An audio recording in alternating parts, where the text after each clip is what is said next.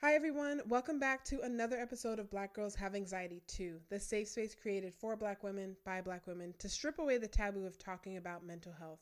You'll hear from mental health professionals and advocates, as well as Black women sharing their experiences as we break down the complexities, explore ways to heal, and support each other. My name is Ashley. I'm your host. Whether you're a seasoned regular or this is your first time tuning in, thank you so much for your support. Now, let's get into today's episode.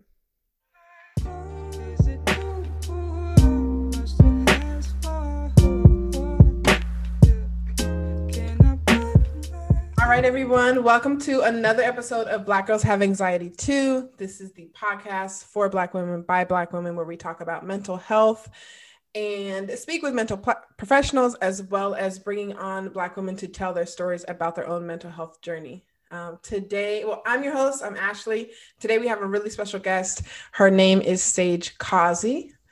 Welcome, Sage. I'm so happy that you're here. I know this has been a long time coming, so I appreciate you making the time to come onto the show. Yes, no worries. Awesome. So Sage is an amazing photographer. We will drop all her details at the end. Make sure you follow her. If you don't, you're gonna wish you would next year. But Sage, tell us a little bit about like where you're from, where you grew up, kind of what you're doing now as far as your career. Okay, I'm from Florida. Mm-hmm. What am I doing with my career with photography? It's it's like the older I get, the more I'm like, do I even want to do this anymore? But before that, I've been doing photography for about 10 years. I moved to LA about 2 years ago. Loved it. It was just super expensive. Then COVID happened, and now I'm back home. Nice. So how did you get into photography? Well, me and a person I used to know in high school, we actually started together, and it was called Candies. So we were going around like taking pictures at like the step shows, the jerkaholics back then. That just shows my age. Like just taking pictures of like, all the cool kids. Mm-hmm. And that's how I really started. And then when I went off to college, I was continuing it. And then like I met a lot of the people I met in college, like have gone on to do great things. Like the models I met have gone on to like do like ASOS in the 10 years that I've known them. Right. So that's kind of how I started, how I evolved with like my friends. I didn't really start taking it serious till like 2014. But even back then, like my work was going viral like all the time. A lot of like Black love concepts that I was shooting. But then like I started to get annoyed with photography because of clients. So I took a break.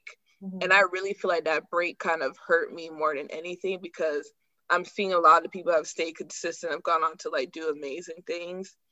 So yeah.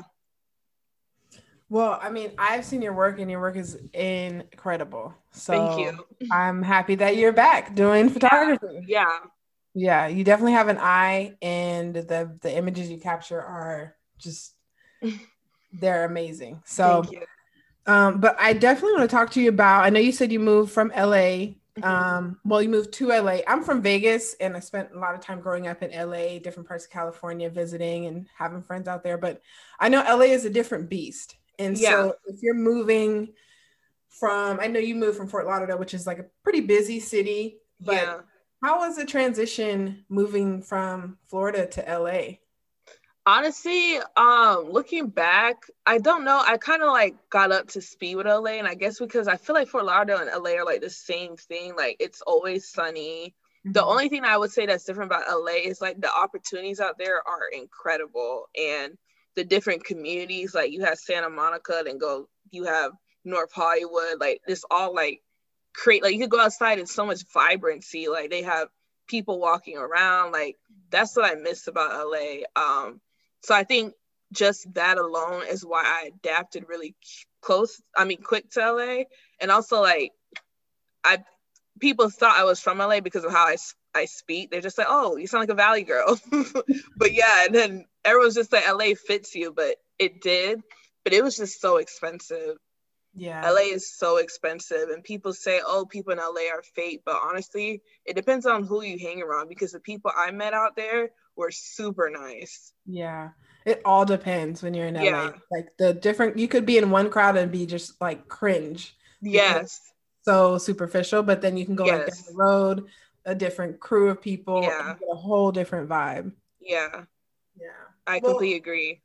Like when you're living in LA, I know another aspect of LA is that like presentation really matters, and Mm-hmm. like how you look can sometimes determine the opportunities that you can get, and then potentially the rooms that you can get in. Like, have, did you ever kind of like run into those situations? Yeah, I noticed that people in LA carry themselves a lot differently than people in Fort Lauderdale. And coming from there, like it really did make me like step on like how you present yourself. Like you honestly, I mean, you can go to the Target and like bummy attire, but you don't really want to because people in Target aren't really like everyone's just so like well put together Right. from what I experienced in LA. So I did notice that, and I wished I also went to LA when I wasn't too much younger. It was 2 years ago, but my mindset was differently because I was just like, oh man, I could just throw this on because I had like that Broward mentality, like man, I'm just going to down to the store. But I wish that now that I'm back and I'm able to look back, that I took more advantage of like being put together and like going out and networking because it definitely would make a difference. You Right. could be somewhere, you could be at a house party and someone there's like an A&R or on a Netflix show, you wouldn't know. And Right. they would approach you if you present yourself a certain way. Right.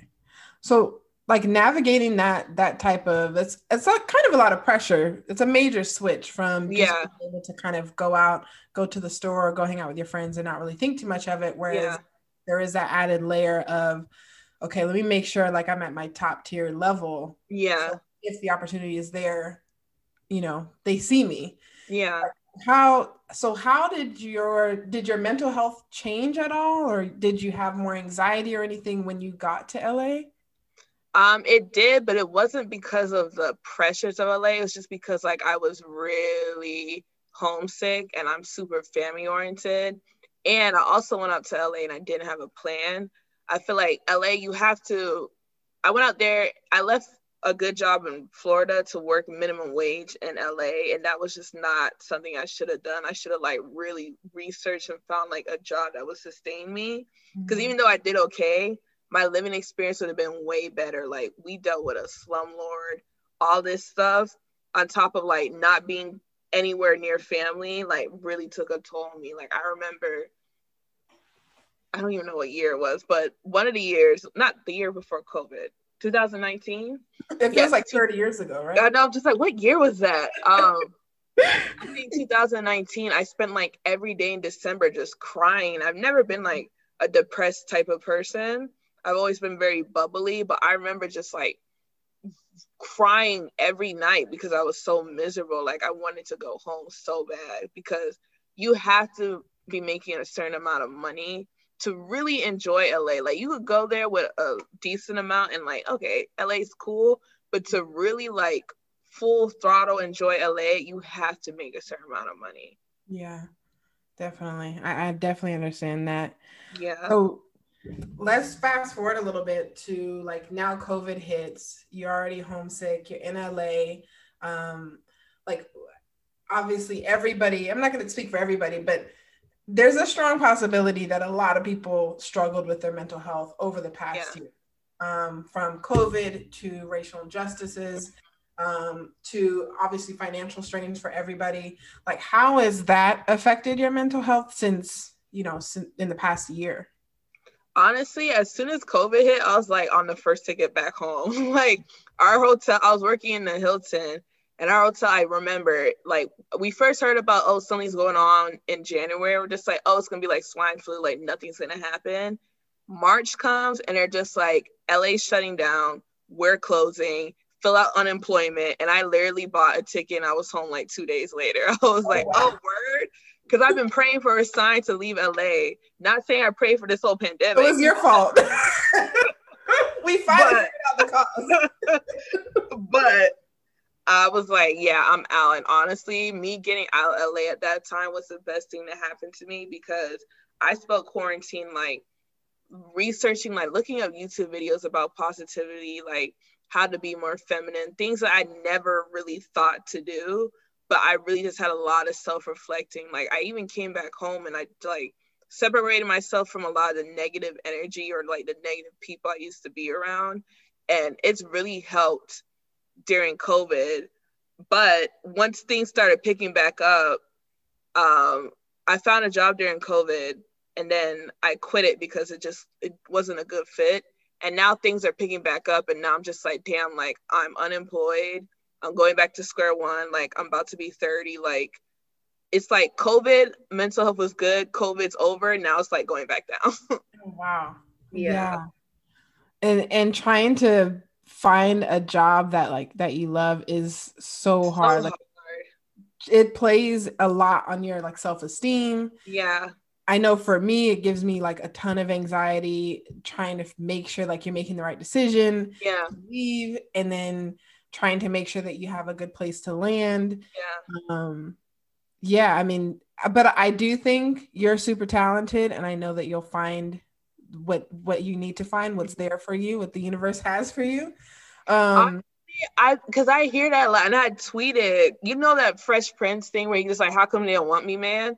Where he's talking about his dad. That's how I feel about these jobs. Like, I feel like I'm so talented. Why they don't want me? And that's really like, I've gotten to the point where my photography, like, I don't know. I feel like I'm so detached from it. Like, I've shot some things like the past like 3 months, and I have not posted just because I'm just like, these aren't that good. Like, nobody's gonna like them. And I felt that way about one photo. The model actually ended up posting it, and it got like featured on like 5 different pages, 5,000 likes per page.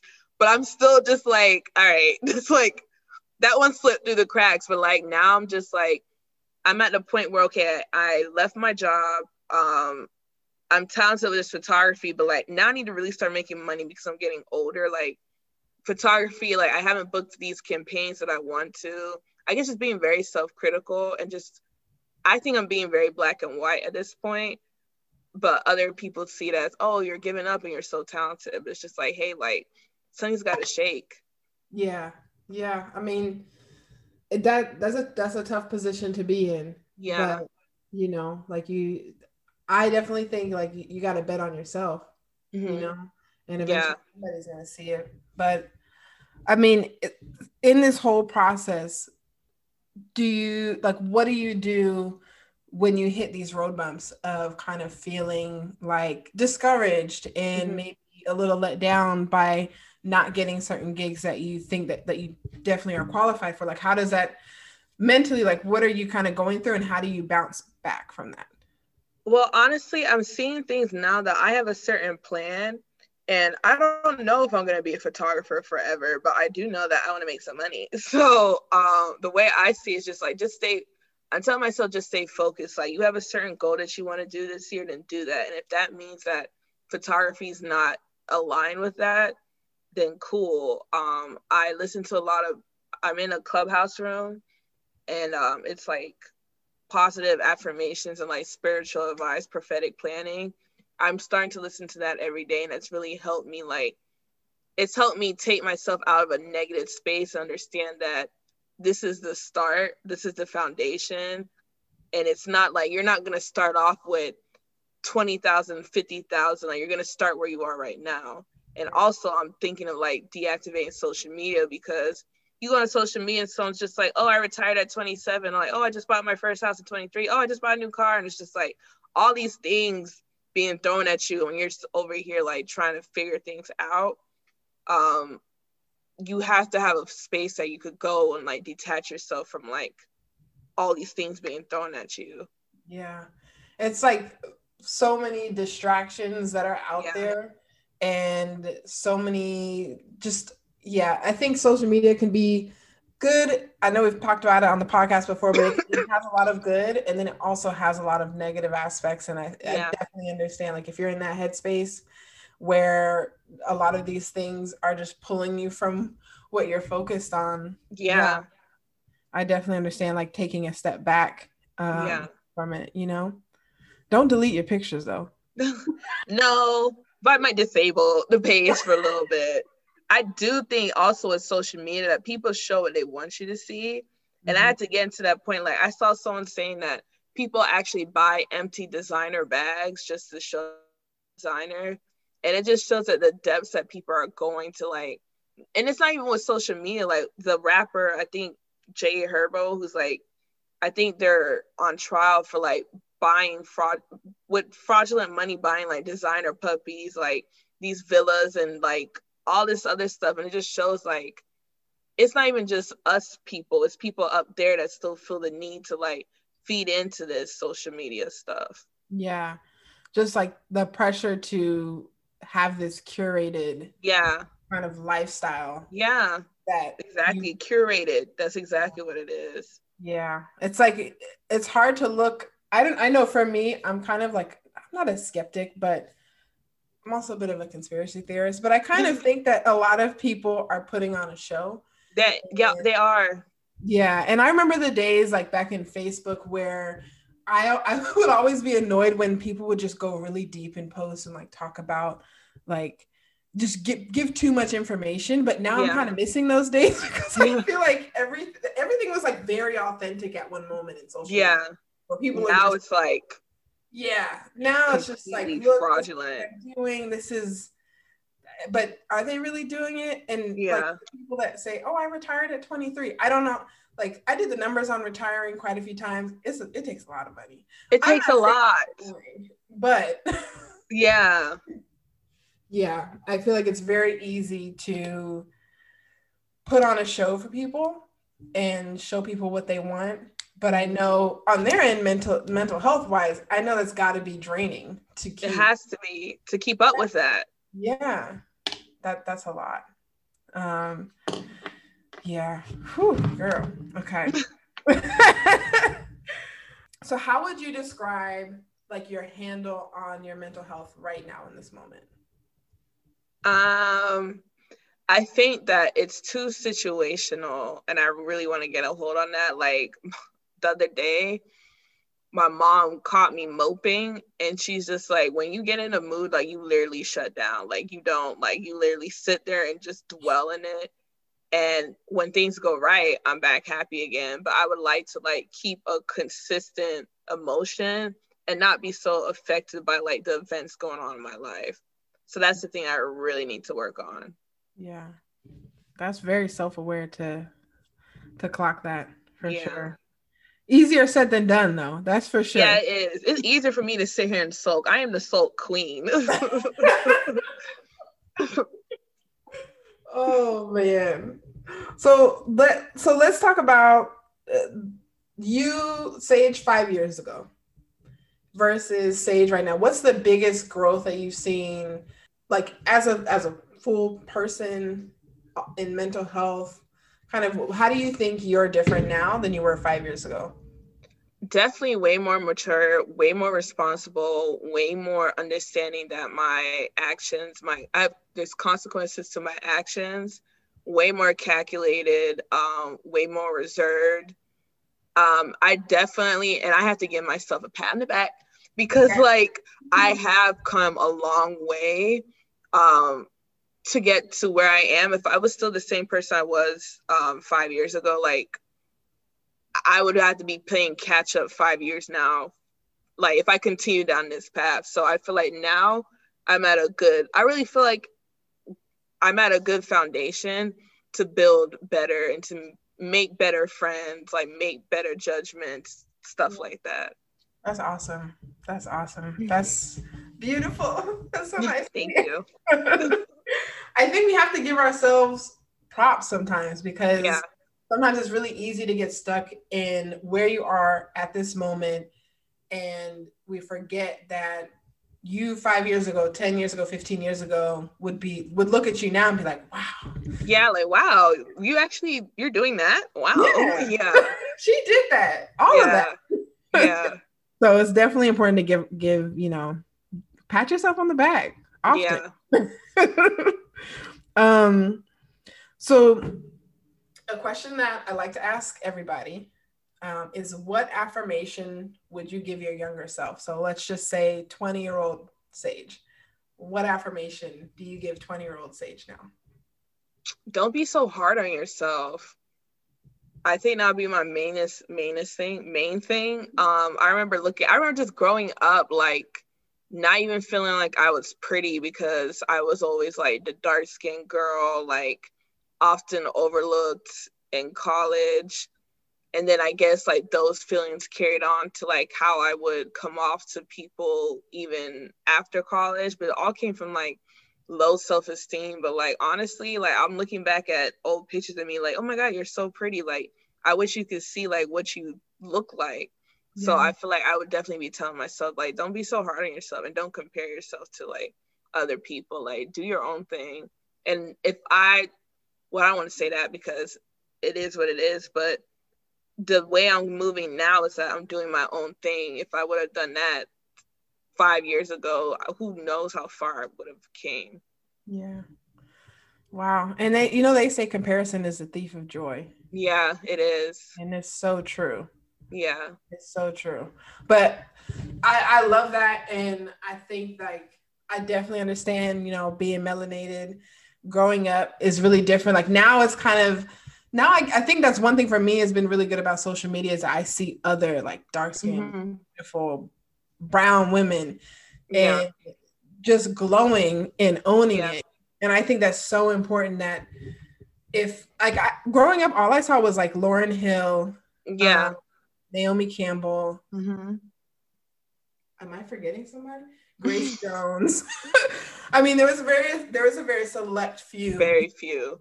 That I saw that looked relatively like me. Yeah. And it was a long time before I saw like there was no black dolls or anything like that. No. No. So, but I know that's really tough to get through like as a kid, as a teenager, kind of feeling like you're always like last in line. Yeah. Yeah.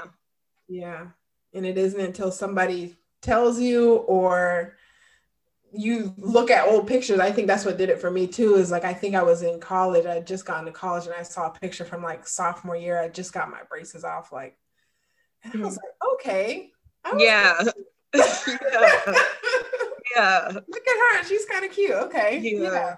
But it takes a while to get there. It does. It definitely does. But you have to like, and also like even with dating, like the guys I was going after and that I would put on a pedestal, like looking back, I would never date any of the guys I've dated or even dealt with. Like, and the guys I was seeking validation from, I would never get that validation from. Like, even with being dark skinned, like if I'm going after like certain like entertainment or rappers, they're always gonna be like colorist because a lot of them are. So like, if I would have just been like, you know what, you should go after these kind of guys, like the guys I go after now, I'd probably be married at 22. You know what I'm saying? Like, but it's all part of learning. Like, I've learned a lot about life and stuff. Like, I learned the main thing about life is that if you don't like something, change it. That's all you have to do. Just pivot. Like, if you're going one direction and it's not working out, pivot. And that's like with everything, with like friends. If you don't like the way your friends are treating you, look at the common characteristics they have and pivot. Like, don't go after that no more. Like, stop doing that. And that's literally what in quarantine, I learned to just stop doing that. So that's really helped. That's awesome. That's so true. Like, I love that. I love that. You have to just pivot into. Yeah. Yes. So let's talk about these beautiful photos and where people can find you. For right now, I know that you're thinking of kind of like stepping back from social media. So if you've got a website, all of that, kind of tell the people how they can buy some of your pictures, girl. Yes, buy some of my prints. Yes, beautiful. Yes. I got the background and beautiful pieces of art, just like beautiful Black bald head woman. Just it's gorgeous with like the gold frame. Thank you. Yeah, it's amazing. Thank you. You can find them on my website, which is sage-causey.com. I will direct people to there for now because who knows what's going on with social media. In a few weeks, it might be gone, or if you want to find it until then, it's Sage Causey. So yeah, I'm gonna try to heavily push my website though, because I do want people to buy my prints. Right now, they aren't really selling, but I really feel like my work is like a niche audience. But I want the people that buy it to understand like they deserve to be in places like this. Yes. Because they are like I want my prints to be like luxury fine Black art. So yeah. I love it. I would just own it. Say my prints are luxury Black art, fine art. You got to buy a frame for this. Don't Yes, pin you it on. do. You don't just put little thumbtacks in my work. No. That won't do. You got to go to Michael's, get the frame. Yes, you got to. Yes. Get you a custom frame. There you go. And also because like I started to, another reason why my work has shifted to like luxury fine art, during quarantine, I started to like really look into my, and I hate the word high value because of Kevin Samuels and all that, but I looked into like really like taking care of like yourself, like your ambience. And it's not even like, I'm not saying like you need to drip designer and all this, but like you can have the finer things in life. And even it's just like simple gold accessories in your home. Like I really believe that having like a nice appearance and just being like thoughtful about the things you do, it really makes a difference, because when you look good, you feel good. So that's where my whole work being fine art really started, because it's just like, this is what I would want in my luxury apartment, because I feel like we all deserve to live a luxury lifestyle. Like there's this thing on TikTok called Black Girls in Luxury, and I love that because I feel like we all deserve that kind of life. So yeah, I love that your art is bringing luxury to us. I love that. And I have a question. So I see the way that your art is just like glowing melanin coming off of the page, like coming off of my screen. How, like, at what point did you say, okay, this is what I want to shoot? Because I know we talked about kind of growing up dark skin, kind of trying to learn how to love yourself as you are. And I think what comes along with that for me is like also looking at other dark skin people and feeling like, okay, we all are beautiful. Like we're lit. People just don't.